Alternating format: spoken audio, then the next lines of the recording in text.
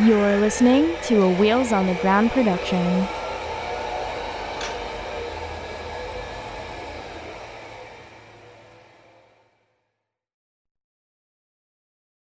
Hey there, Disability After Dark listeners, Andrew here. I want to tell you all about a really awesome deal that I got from my friends and new sponsors, Adam and Eve, the #1 adult toy superstore. They reached out to me and they said, Andrew, we love Disability After Dark. We love your show. We love what you're doing. And we were wondering if you wanted to run some ads for us. And I was like, fuck yes, I do. But what are my awesome listeners going to get if I run ads for you? What are they going to get out of this? And they came back with a really fantastic deal that I want to share with you right now. I hope you're getting comfy, cozy, and crippled because this deal is pretty great. If you go to adameve.com, you can pick out almost any item in the store, almost any one item in the store for 50% off. That means you can get one dildo, one lube, and one thing of lingerie if you want for 50% off. And then, once you get that one item for half price, they throw in even more free stuff. Let me tell you all about it. Okay, so you got your one item at half price in your bag and you're ready to go, but guess what? This offer also includes 10 free items on top of that other item. So you get one free item for penis havers, one free item for vulva havers, one free item for couples, and then you also get 6 free movies from the adameve.com website. You can get your favorite porn or an educational film. I love free movies. They're so awesome. This is such a great deal. And then, on top of that, you also get free shipping. What could be better? This is such a great offer. So, to redeem this great offer, what you're going to do is you're going to go to adameve.com. You're going to go to checkout and you're going to type in Dark Pod. That's DARKPOD at checkout, and you're going to get one item, almost anything in the store, at 50% off, and then you're going to get those 10 free gifts absolutely free as part of your offer. This is such a great deal, and this is just for you, Disability After Dark listeners, and I hope you run over to adameve.com and take advantage of it right now. This episode of Disability After Dark has been brought to you by Come As You Are. Come As You Are is Canada's only worker-owned co-op sex shop.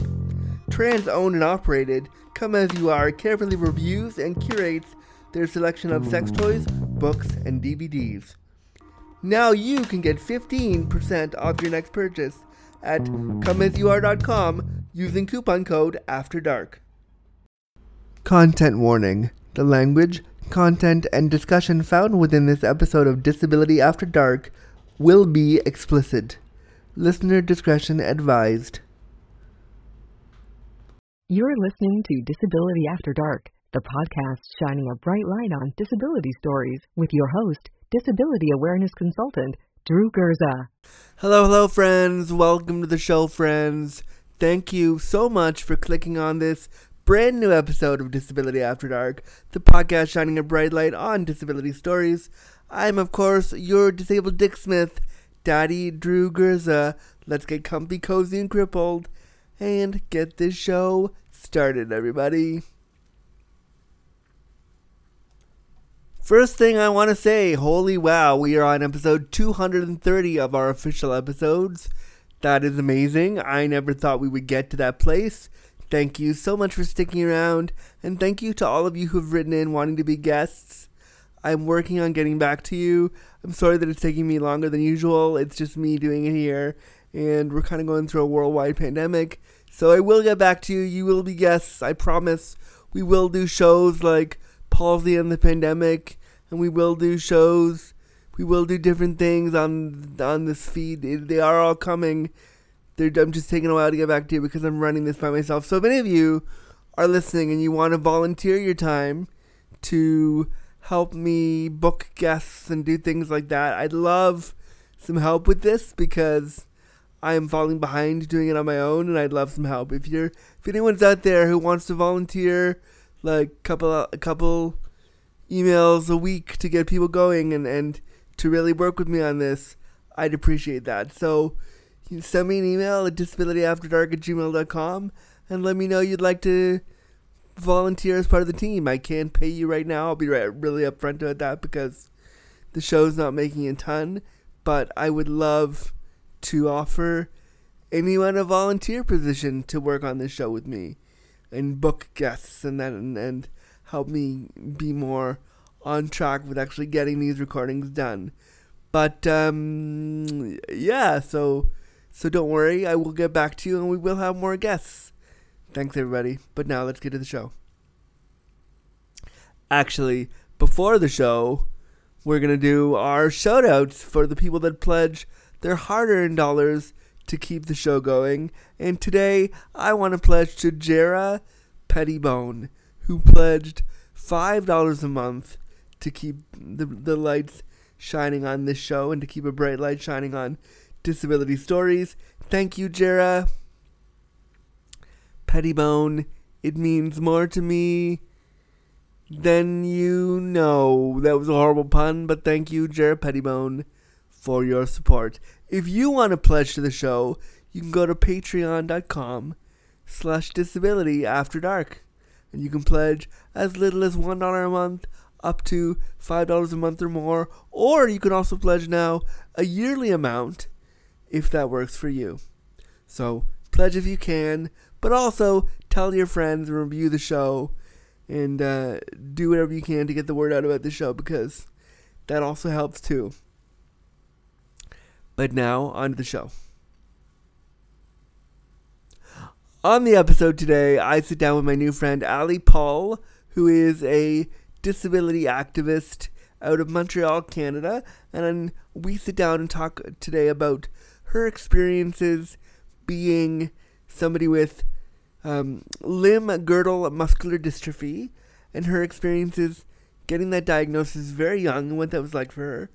We also talk about her experiences being a Black disabled person and how disability interplays with race for her, as well as some of the misogyny and ableism she experiences being just a woman with disabilities, and how so much of what women are asked to do around the home as partners is rooted in ableism. So we go into a lot of different spaces here with Ali, and it was a really fun hour-long conversation that I was excited to have with her about disability. I'm really proud to also put this out and talk to a Black disabled person during Black History Month. I think that's important because we don't hear from those populations enough. So really excited for this conversation and excited for you to hear it.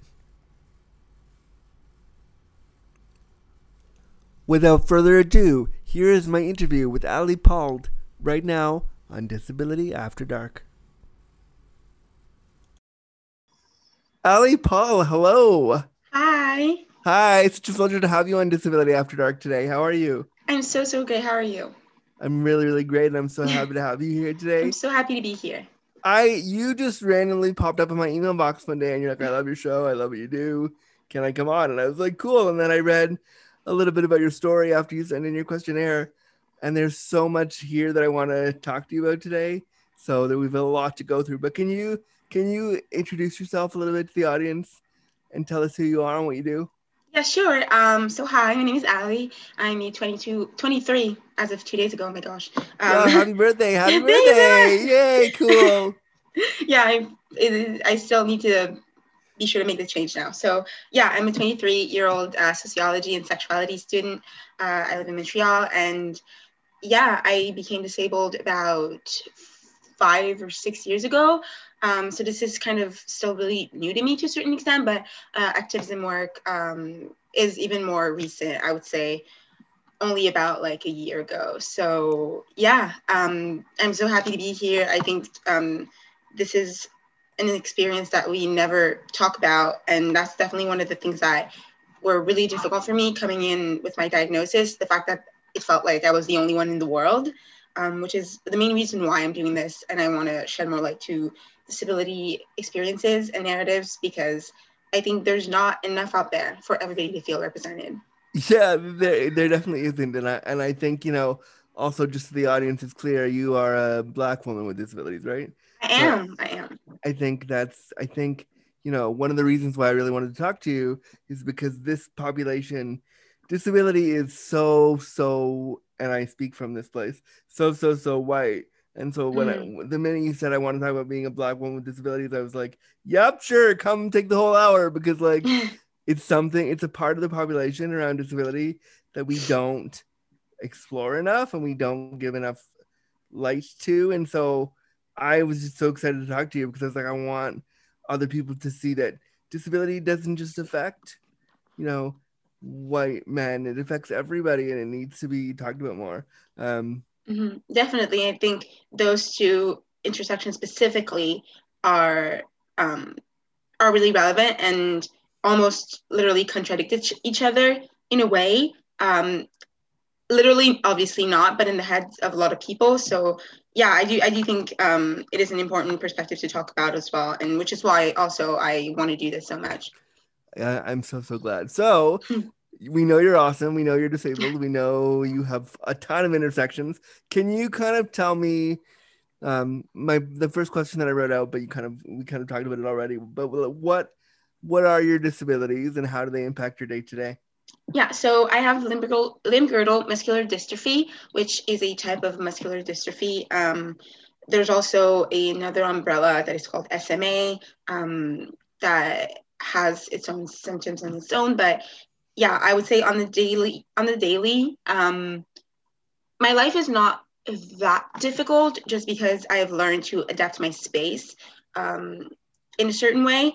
But most of my problems, I guess, most of my issues really become more important when I have to go out into the world. And I do think it's very important to bring that up because most of my issues are not because of my body, they're because the world is literally built against people like me. I am, mostly independent when it comes to showering, eating, getting dressed, and all of that stuff. Jealous. I can't do any of that on my own. I Because mean, no, but like that's the thing, right? I think a lot of people think that there's only one way of being disabled, and that's why everything outside is so inaccessible. Is because people are like, oh, if you have a disability, it means you quote unquote can't do anything, and so we're not even gonna bother to do any of those things, yeah, which is so ridiculous because even if you can't shower on your own, that doesn't mean you don't want to go to the store. That doesn't mean you don't want to go to the cinema. Like yeah, it literally makes no sense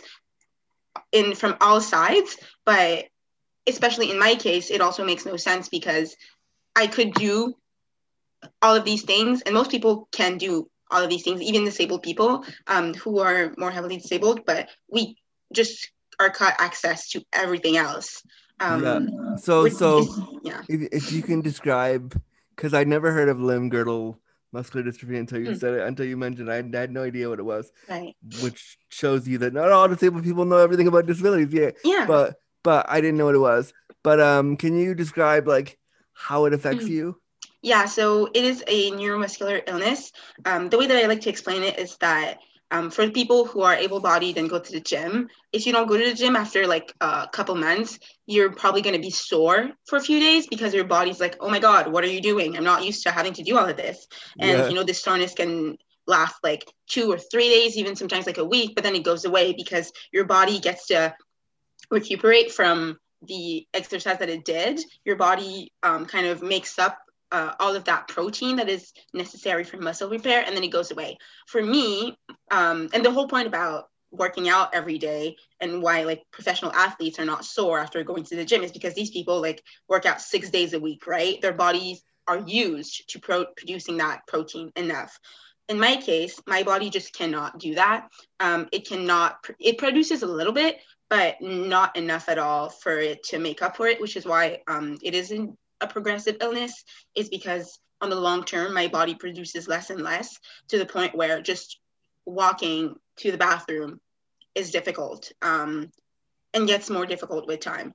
And then you have, depending on the type and everything, there's people who just basically don't produce anything. And so as babies, they never get to learn how to walk. But in my case, the symptoms started to point to a show when I was 12, and yeah, now I'm 23, so it's been like about a decade.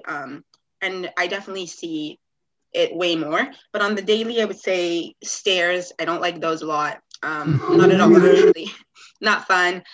Huge steps to get in anywhere for no reason at all. Don't like that. Don't like ice. Don't like the wind because I have really bad balance. And if I fall, I can't stand up on my own. I have to, have someone pick me up from the floor, which, gets to be an issue.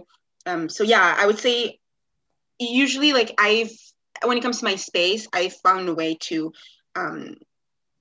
make it fit my needs, but the world is not like that at all. So it is an issue. And you live in Montreal, and Montreal's a very old city, and Montreal has a ton of fucking stairs. And I used to live in Ottawa, Canada, which was only a couple hours away, and I used to go sometimes with friends for weekends to like Montreal, and I'd be like, I love this city, but holy shit, you're the most accessible city. It's so bad for accessibility. It's horrible. Like, I have not traveled a lot, right? But I am so confident saying that I'm sure Montreal is one of the least accessible cities in North America. Like, it's actually disgusting. There are stairs everywhere because they want to preserve the old architecture, which is nice, and that's great, but like we have to do better. Like, I haven't been there for, I want to say, almost a decade now, but the last time I was there, I remember wanting to get a cab from one place to one place, and it was an impossible journey to be like, how do I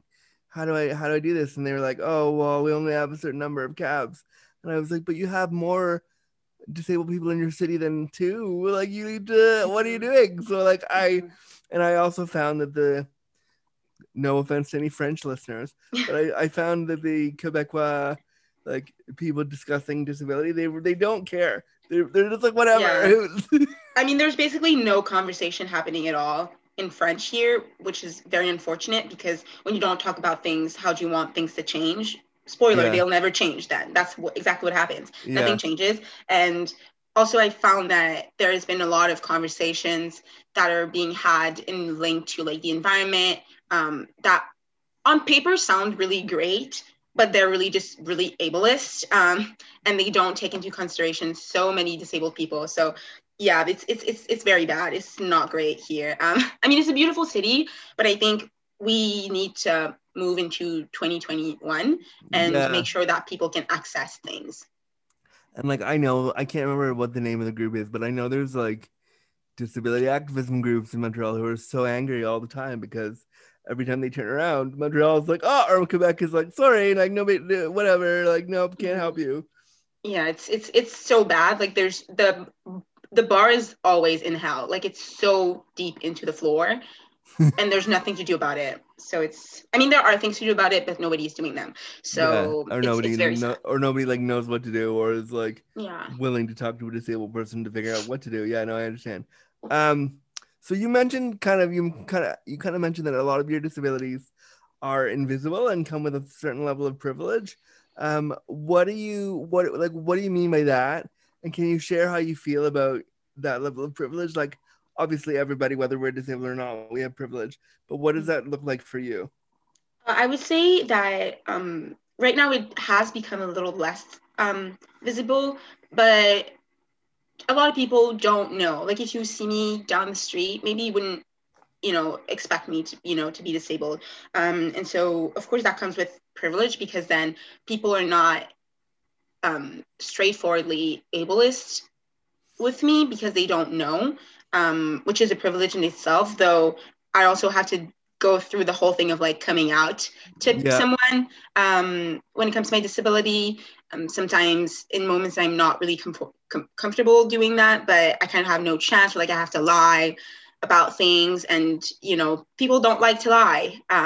I certainly do not. So it puts you in a really uncomfortable situation.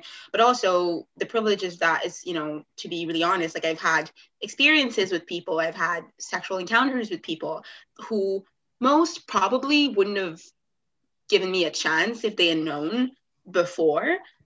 Which is a whole conversation about why did I want to be with this people in the first place. So it's kind of, this thing of like, in a way it is a privilege, but at the same time, it's like, it also puts you in different circumstances that you could have not been in if you had just been honest on, from the start. But then being honest from the start is difficult. So there's there are so many layers of like, and I remember being your age. I'm old now. I'm an old person now, but I remember being your age and remembering how and being really excited by that privilege of like, well, they know I'm disabled, but they don't know. Like my disability is different, but like they knew I was disabled, but they didn't know the extent of how much I needed help. And so I could hide certain things from them so that it wouldn't freak them out and so they'd still want to fuck me or something. So I remember like feeling really excited by that privilege. Of course, now as I get older, I'm like, oh, fuck the privilege. I'm going to tell you the truth. Like, here's who I am. Here's what it is. If you can't deal with it, then you shouldn't hang around. But I can imagine for you encompassing all of the different identities you do, that privilege has probably been, and correct me if I'm wrong, but I'm guessing it's been a protective thing for you so that if you hide your disability, you won't be as vulnerable. Yeah, definitely. And I think it's especially in a situation where, so also like basically my disability is that I'm very physically weak, which is why it's hard for me to go up the stairs because the muscles in my legs are very weak. I'm not the person that you call to move your couch, because I can't, my arms are also very weak. So obviously telling that to somebody and, especially in a context where, I date men, telling a man that, like a 12-year-old little boy could basically kill me if he tried, which is the case. Like I play fight with my little brother all the time. And like, I've had to tell him like, we can't play like that anymore, because you're 12 and you're too strong for me. So telling a guy who's like 25 that could put me in a very, very, very dangerous situation. Yeah, of course. So yeah, it's like, it has been definitely like a protective mechanism in some ways, but also just my self-esteem being like, oh, if they know, they won't think I'm pretty enough, or they won't think I'm cool enough, or they won't want me to give me the time of day, essentially. Or, I'm also thinking about, like, again, they might not have sex with you the way you want because they're going to think, oh, she's too weak. I can't do this. Like, we can't do this. So I can't. Yeah. So, like, I can imagine that's frustrating. And also, like, going back to the thing you said about dangerous situations, like, men are gross. I know, because I am one. We're gross. And, like, so, you don't want to say that because then somebody who's gross might think, good, I can take advantage of this person now. Yeah, exactly. And I think in the sexual way also, it's kind of like, I do definitely feel like it intersects with race, because I've definitely been in situations where like I was, entertaining someone who isn't Black, and they had all these ideas about me and who I was supposed to be in the bedroom. And I mean, not to like spill the beans on myself like that, but, I'm not sexually aggressive person. I'm not a sexually dominant person. And people have expected that of me. And then I'm like, yeah, you know what? That's not really my vibe, actually, because it's just not my vibe, but also because spoiler alert, again, I can't throw a man across the room. Like, I can't physically. And then I see, but, so like people become like, I guess, disappointed of that. People are like, wait, what do you mean you can't perform that sexual fetish and that sexual stereotype that I had in my mind about Black women? What do you mean you can't be that for me? And then of course I don't fit the box anymore, and I'm not a good enough of a sexual partner anymore because I don't fit that mold that really truly does not fit a lot of Black women, period. No, you know what I mean? It's so wrapped up in racism and ableism and like all the isms. Like it's so gross. And like the fact that, and of course I know that men have had these feelings and people have thought this way, but I don't think I've ever heard somebody actually say those words to me. So I feel super gross for any dude that thought that and said that, I'm so sorry that that's ever happened to you. Like, gross. Yeah, I mean, often it's just like we're talking or whatever, and then they express what they really want, and I'm like,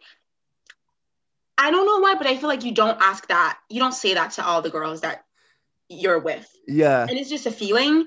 And like, I just know that I'm right. Like they wouldn't necessarily say to a white girl, Yeah. can you throw me across the room? Yeah, Like, like you wouldn't do that. Like I know you wouldn't do that. You know what yeah, I mean? And yeah, it's like, of course, I can't know 100% for sure that it's because of that, but I will say that I'm like 95% sure it's because of that.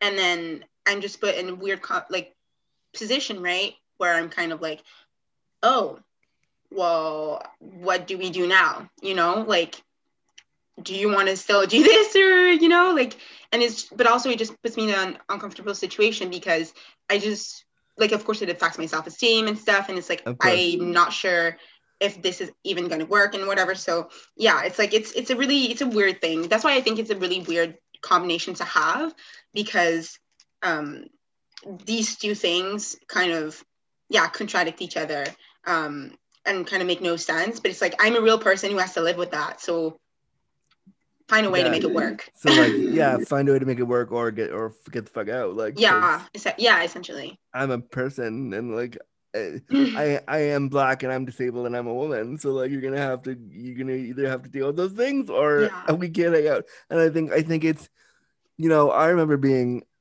a 25-year-old kid, and like, and I remember being like a dumb boy at 25. So I can imagine I'm a dumb boy now sometimes. So I can imagine, like, just the silly things people have said to you, and you having to be there, be like, oh, great. This is the population of men that I have to deal with right now. Great. Awesome.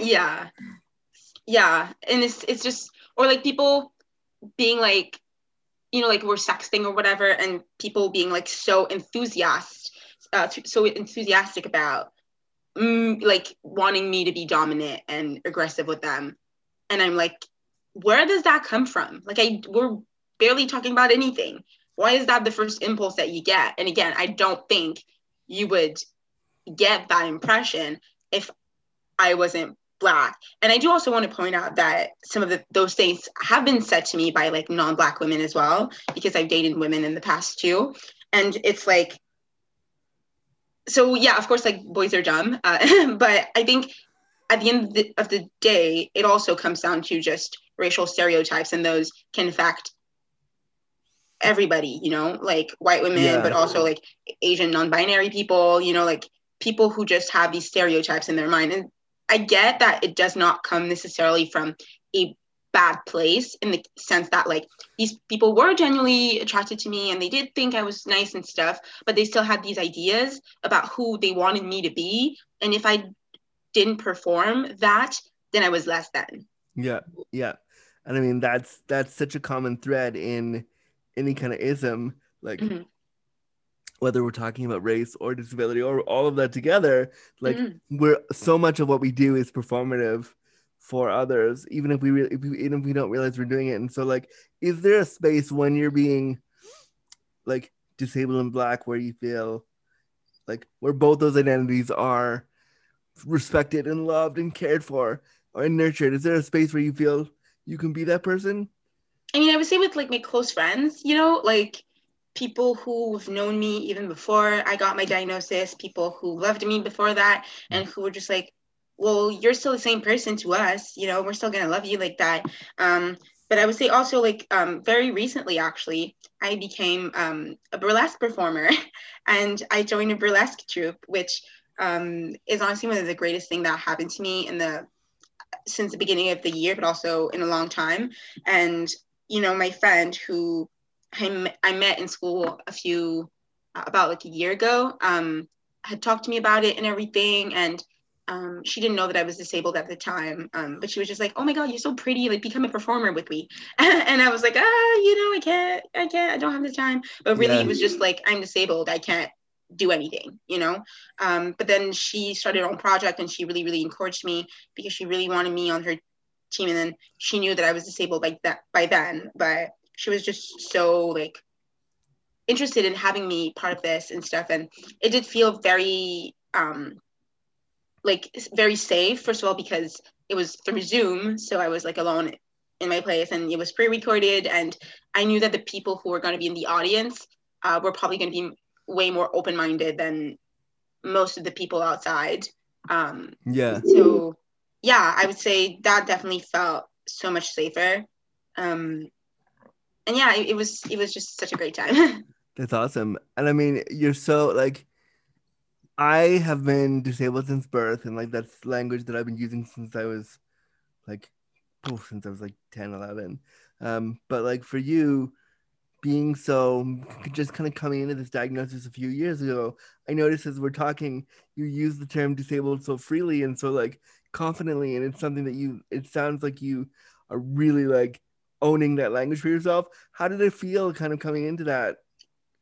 I mean, not, to be really, really honest, it's definitely something that I've become more comfortable. Like the term disabled is something that I've come to say more freely only like about a year ago. And when speaking French about months ago, I would say I would still be kind of, uncomfortable when people would use it in French to talk about me. Because French is handicapé, right? Right, yeah.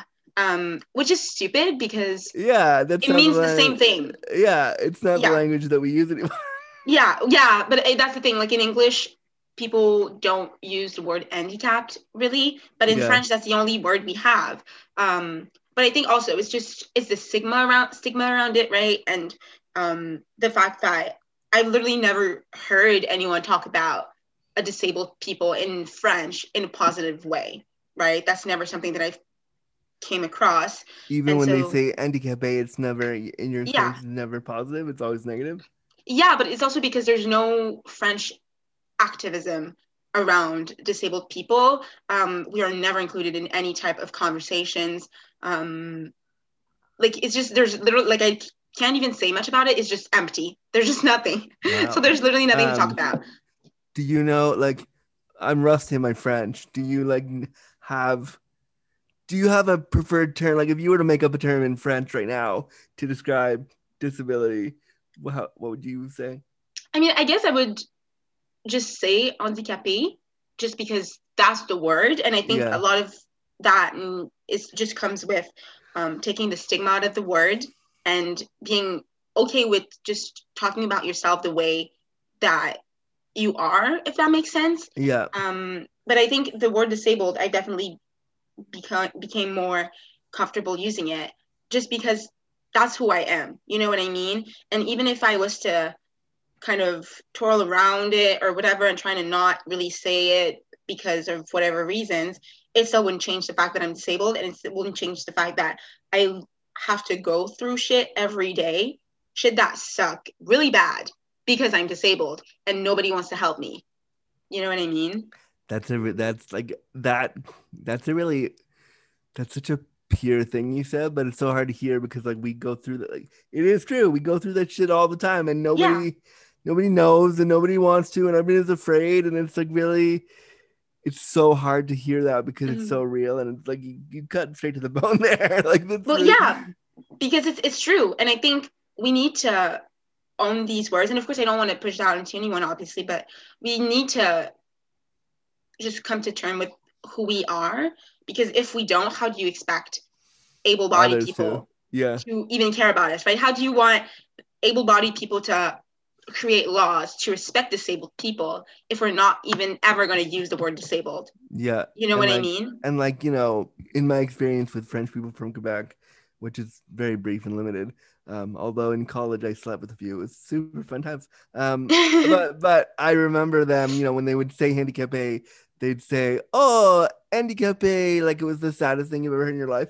And they're I mean, it's used as an insult. Like able-bodied people call each other that to say that to say that someone is ugly or stupid or like if something doesn't work properly, they'll say that, you know, it's handicapé or whatever, like talking about an object that's, you know, like it's broken. Like exactly. Wow, French people fix your no. Again, it's also because there's no conversation around that at all. There's no conversation around disabled people and disabled rights, and there's no conversations about how we literally constantly are suffering more than everybody else. Like we're always left out of every single conversation that is being had on anything at all. So how do you expect people to not come to term with, not come to the moment where they will use words like that negatively? And like, you know, in English we have euphemisms, like you could say, not that I like these words, but you could say differently abled, You could say, you know, what else could you say? You could say like person with a disability. Like in English, we have different euphemisms you can use to say disability. In French, if the only word you have is handicapé and they're using it to like make a joke, that's gonna be hard. Yeah, and it's also that because there are no conversations being had about that, like it's when it's so far down the road where people are literally using that term as an insult, how do you expect laws to be put in place to protect those people? It's never going to happen. Yeah. You know what I mean? It's really, really sad to see that, because there are real life disabled people who are hurting right now, who are suffering, who are poor, who don't have access to anything.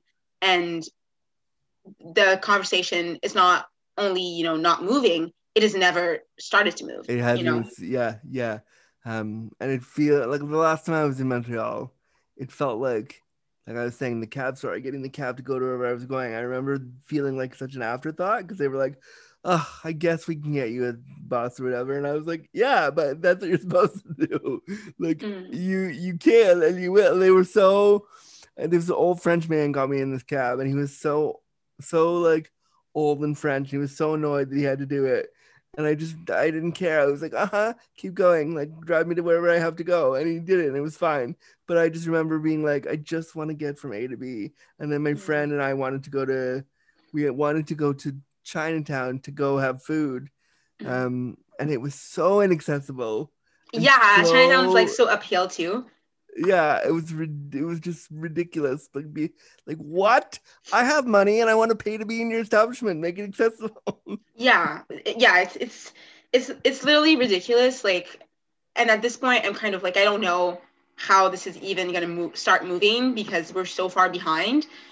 It's actually kind of really sad. But yeah, it definitely is. I want to shift a little bit because I would love for you to talk with me about. Well, we sort of did already, but I want to talk to you a little bit more about dating as a disabled woman. And in the questionnaire that you sent to me, you said that so much of what is placed on women in terms of looks, housework, and domestic responsibilities is super ableist. And the more and more I read that from you, I was like, oh, wow, she's totally right. I want her to talk more about it. So can you elaborate on that for me? Yeah, for sure. I mean, I definitely started to think about that for a while, but it became so much more concrete, specifically after a conversation that I had with an older man, I guess, during the holidays. And I kind of said that for example, like I know a lot of older men who are, able-bodied and everything, and they could cook, they could learn how to cook, but they never did, and they never will, because they think it's a woman's job. And personally, I think that's a little bit ridiculous. Yeah, I agree with you. And I was arguing with him because he was, not calling me hypocritical, but kind of, because then I said, being disabled, I can't clean a house from top to bottom.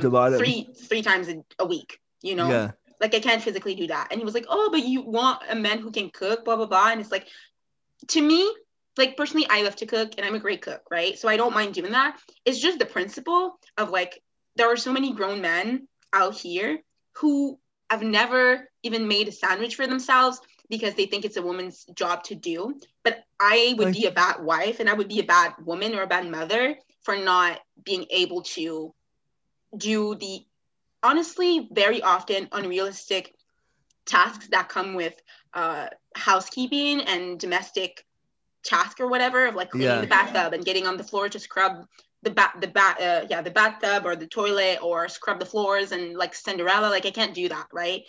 Many times a week. So yeah, I would need you to help me with certain things.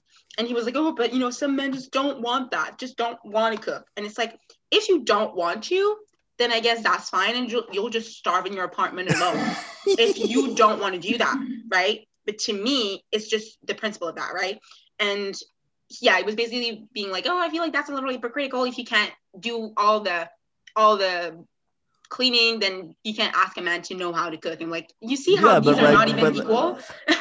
It's it's a huge problem, but also like not only won't you do that because it's super misogynist, but also Mhm. like you can't because you're disabled. Exactly. So Like like I when you were literally can't. explaining to this man, like I hear what you're saying, but I can't.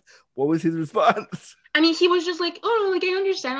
I just think it's, it's a little bit funny or whatever. And it's like, again, you're not even understanding what I'm trying to say. I'm not saying like I require a man to cook for me 3 times a day.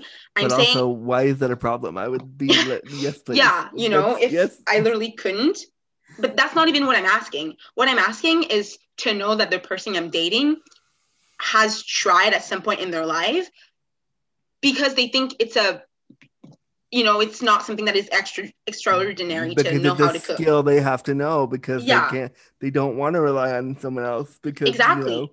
And I feel yeah. like people think we're like so in the future, but like you would be so surprised to know how many men to this day still think it's a woman's job to do. So yeah, like it's And I ridiculous. totally believe you, but it boggles my mind. And you know what? Also, like as a man who can't cook, I can't because of disability. I Mhm. would love to be able to go in my kitchen right now, get stuff by myself, and decide that I want to make myself dinner. Right. I would love it. So, like, shouldn't they be proud that it's something they can actually do? Yeah, but it's just like I don't know, like I think it's so bizarre. So yeah, I was kind of that's why I wrote it on there because I thought it was absolutely so like not logical at all. But also because there's so many people who attach motherhood and just living with somebody with the woman doing most of the domestic work.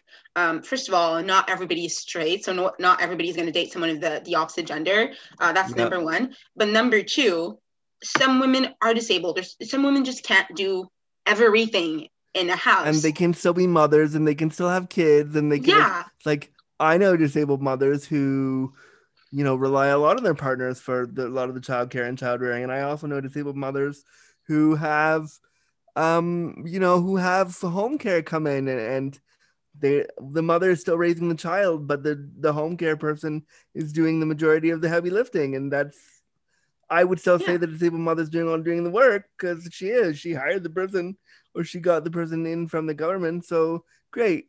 Like, so I think exactly. there are ways around it. I think people are, but the more and more I thought about your statement of like all these things are ableist, I was like, yeah, they really are. Like, what if you can't put on makeup? What if you can't look a certain way? Like, what Yeah, is all of the things to get to this idea of what a man wants, you can't do. exactly. And sometimes it's not even necessarily looks, even though it is an extension of it. But I remember back when I did physio, I talked to my physio about it, and I told her that a bit before I got my diagnosis, I was going to the gym, which is ridiculous because I hated it. It hurt my body. I was so sore all the time. Sometimes I almost felt like puking because just doing 5 minutes on the treadmill made me want to throw up. And Yeah. I told her that and stuff, and she was like, but why the hell were you going to the gym if it made you feel like that? And I was like, well, I don't know. Like people have to go to the gym to be healthy. And like, if you don't go to the gym, you're gross, because that's what I had felt before. Right.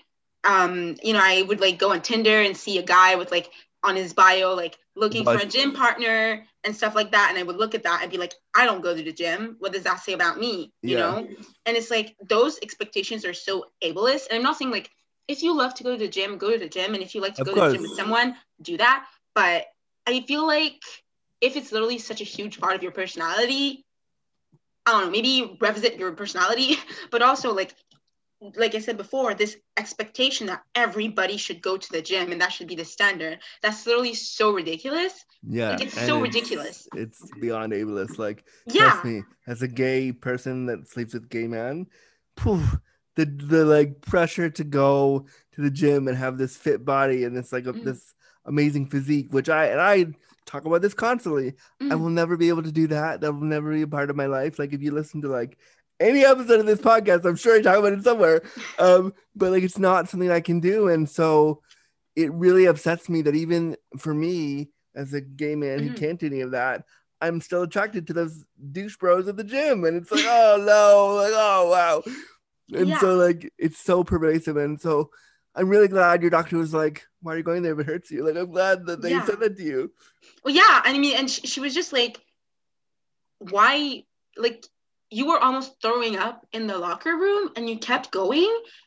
And I was like, and I understood how stupid it felt the way that she said it, right? But I had nothing to tell her, right? I was like, I don't know, Yeah. like I wanted to lose weight. I wanted to, Be hot. I wanted yeah, to like do what everyone else was doing, and I yeah. went to the And gym. it sounded so absurd, right? Because I felt like so bad afterwards, but I felt like I had to go, you know, so badly. And I remember I used to take this PE class in college, and at some point I was like, that was right before I got my official diagnosis, my last semester in college. And I was like, okay, I'm going to take like a yoga class or whatever. It was like relaxation and stuff. I was like, that's going to be fine for me, you know, because like I can't be running. Like I can't do that. It just doesn't work.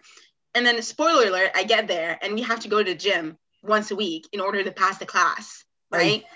And it's like, and that's a whole nother thing about how there's people who are disabled. They just don't have the resources to go to the doctor and find out exactly. So what do these people do? They hurt their bodies Yeah. for 3 semesters. But that's a whole nother other discussion. But yeah, I think those standards are so ableist.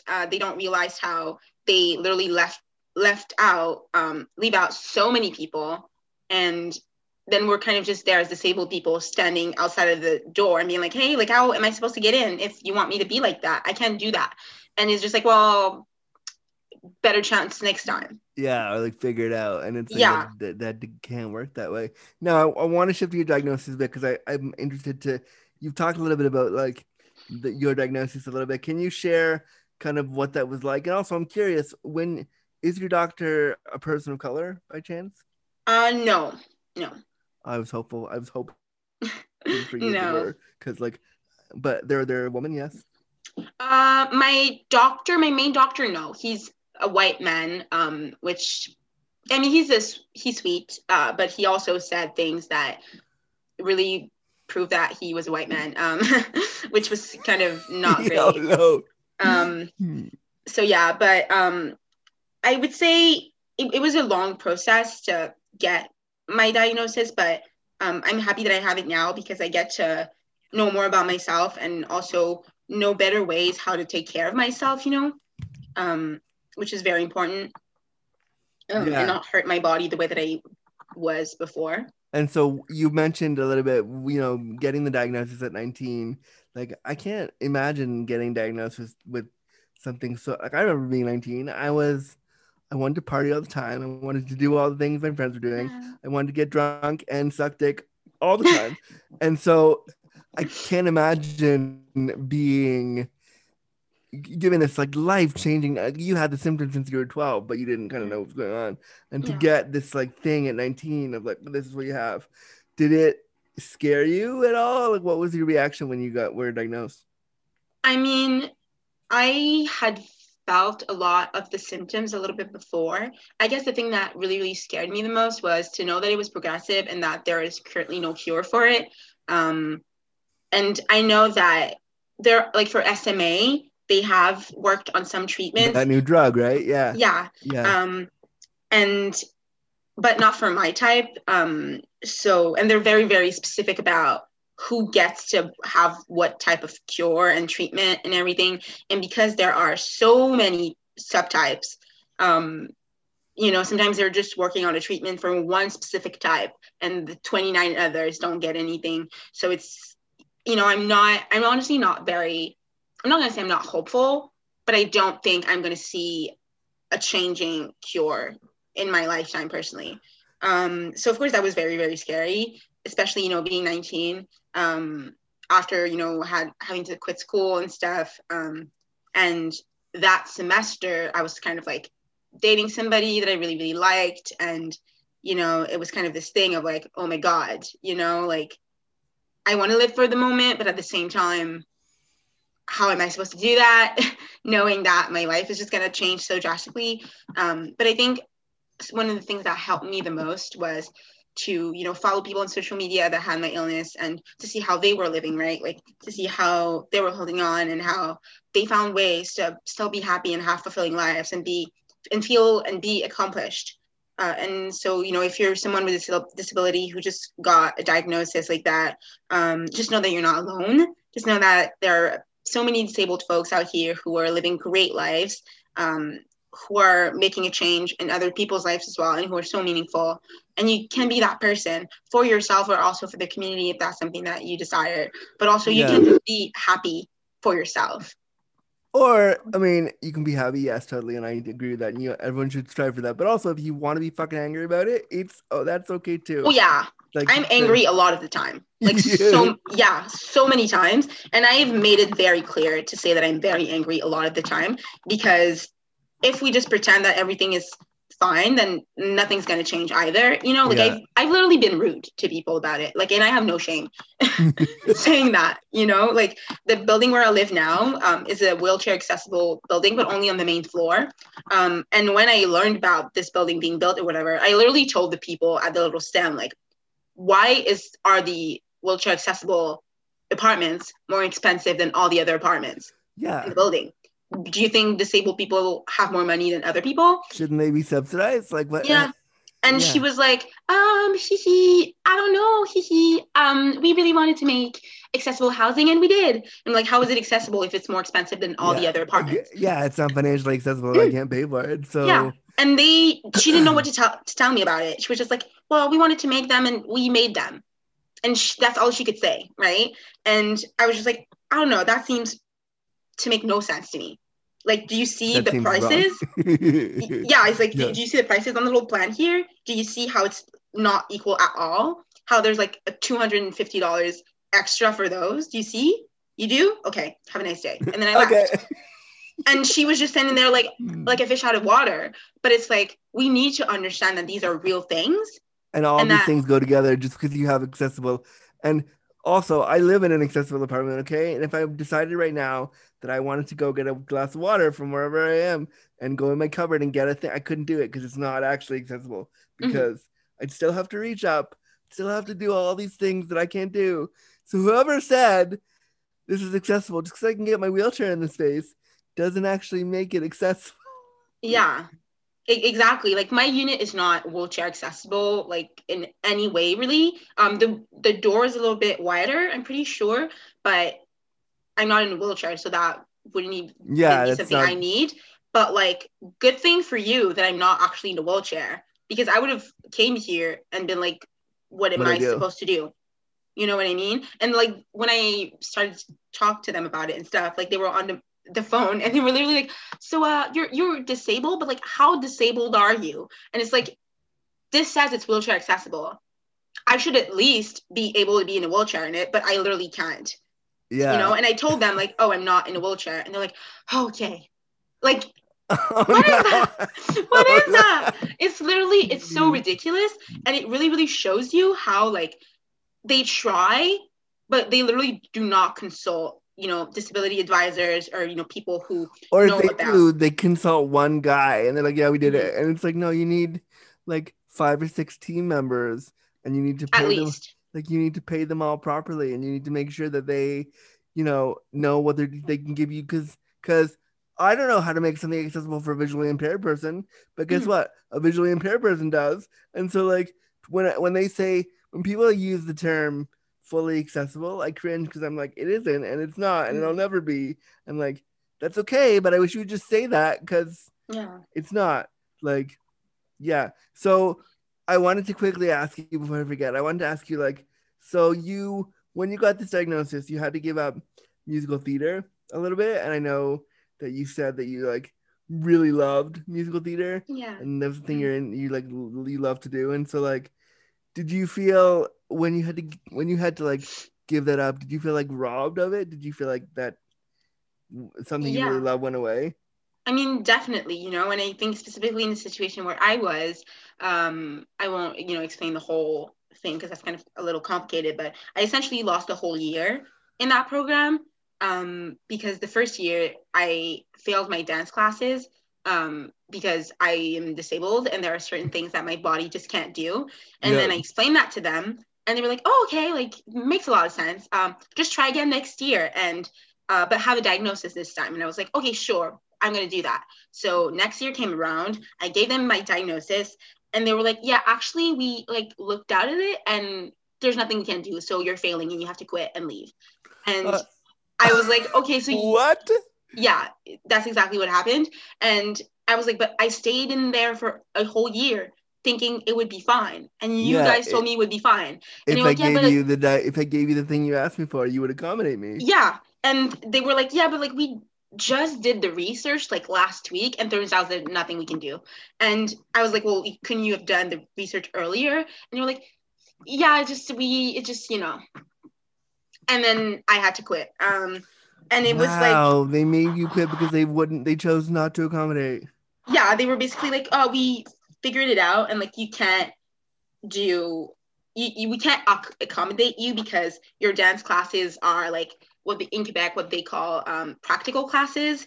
So you have like theory classes, so that would be like French or English or Spanish or even science, but practical classes such as dance, like classes that you need to use your body for, quote unquote, they can't accommodate anything on that. Of course, I didn't know that because I'm not a college teacher and I don't know how these things work. I just trust the people who are and who are supposed to give me the resources and make it possible for me. And if it's not possible for me, then tell me from the start. Don't lie to me for a whole year and then make me lose money and time and resources for no reason. So yeah, it was definitely really, really difficult to have to go through that. But I did musical theater on the side as well, like outside of school, which felt so great. And now doing burlesque, it feels so liberating too, because I get to first of all work on my own terms, but also like create acts and performances that are good for my body and that I can do, and I have no teacher yelling at me telling me that I need to jump higher or that I have to be more flexible or whatever, because I get to make my own choreographies and I get to do everything, and just I get to be creative, which when you are in other types of arts, like theater, for example, you have to follow a script, you have to follow like a director and stuff like that. So of course you get to be artistic, but unless you're like writing your own stuff, you have to follow someone else's order. But in that case, I get to do everything on my own. So that feels so much more liberating. That's so awesome, and that's so great. And I know, and as we've seen throughout this pandemic, you can do theater on Zoom. You can, it's not the same and it's not as interactive as before, but it is possible. And like, you can definitely be creative. Now, the last question that I wrote down, I'm going to abandon because you kind of mentioned it already. So I want to just go to another question that we talked about before we hit record. So you mentioned to me at the beginning that you loved my hashtag, disabled people hot. And I would love for you to tell me kind of what the hashtag means to you and why you love it. I mean, I think it's so important, specifically because I've become so passionate as I grew older about, specifically nightlife accessibility. I wrote a whole paper about it and how nightclubs and bars in Montreal are so horribly inaccessible, and how I feel like a lot of the reasons why they're not accessible is because people literally don't believe that disabled people belong in clubs and in nightclubs because they're sexualized spaces. Yeah. For example, I've called to a gay bar that is very popular in Montreal because I've never been before. And I asked them if there was an elevator in that club because I know that there are 4 levels to it. And the person that I talked to on the phone literally laughed in my face. Oh, no. They thought it was so ridiculous that there would be an elevator in a club, right? And of course that came from feeling like, why is it needed? Who needs an elevator and goes to the club? Nobody, period, you know? And so the thing about your hashtag that really resonated with me was related to this idea, right? That disabled people and disabled bodies don't belong in sexualized spaces or even in a sexualized thought, right? And the idea that disabled people being hot just cannot exist. Those two things shouldn't go together. And that's part of why I created it. Because I was like, I know that you think these things don't go together, and it's really simple. And it was like a really simple thing I did, and it was so weird.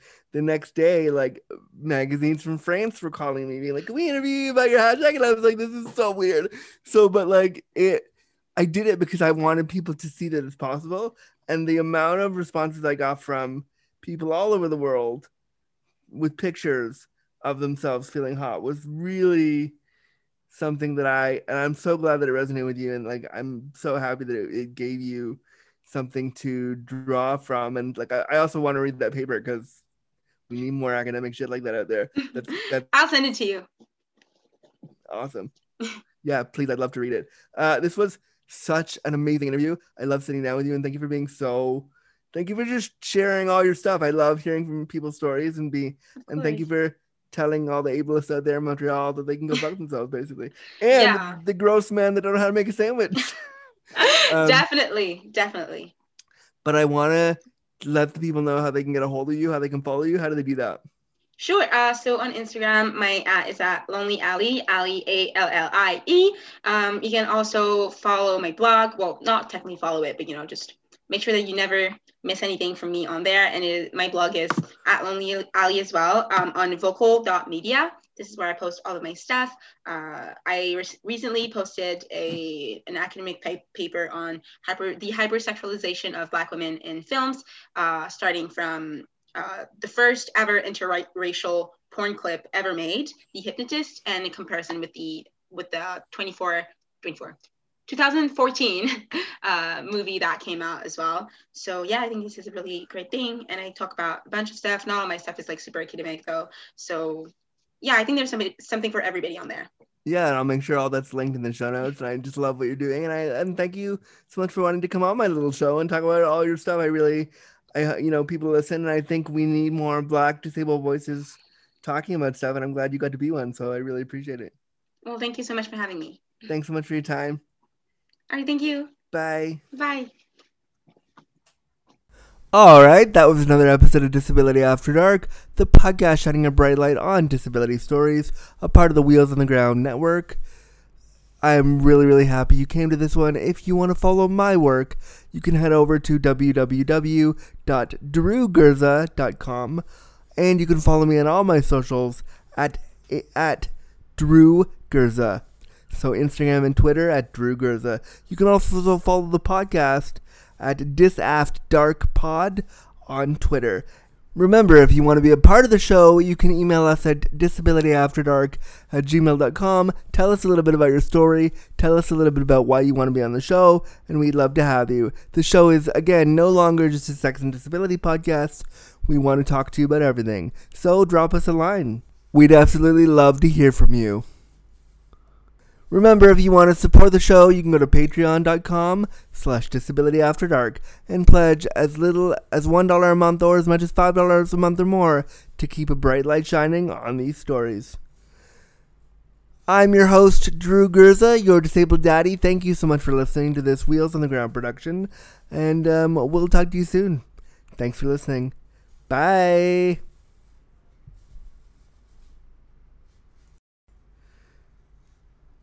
Copyright notice. Disability After Dark was presented, created, and produced by Drew Gurza and Wheels on the Ground Productions. Any and all materials, including graphics, audio recordings, and music, are property of the owner and cannot be used or distributed without express permission. Copyright 2020-2021.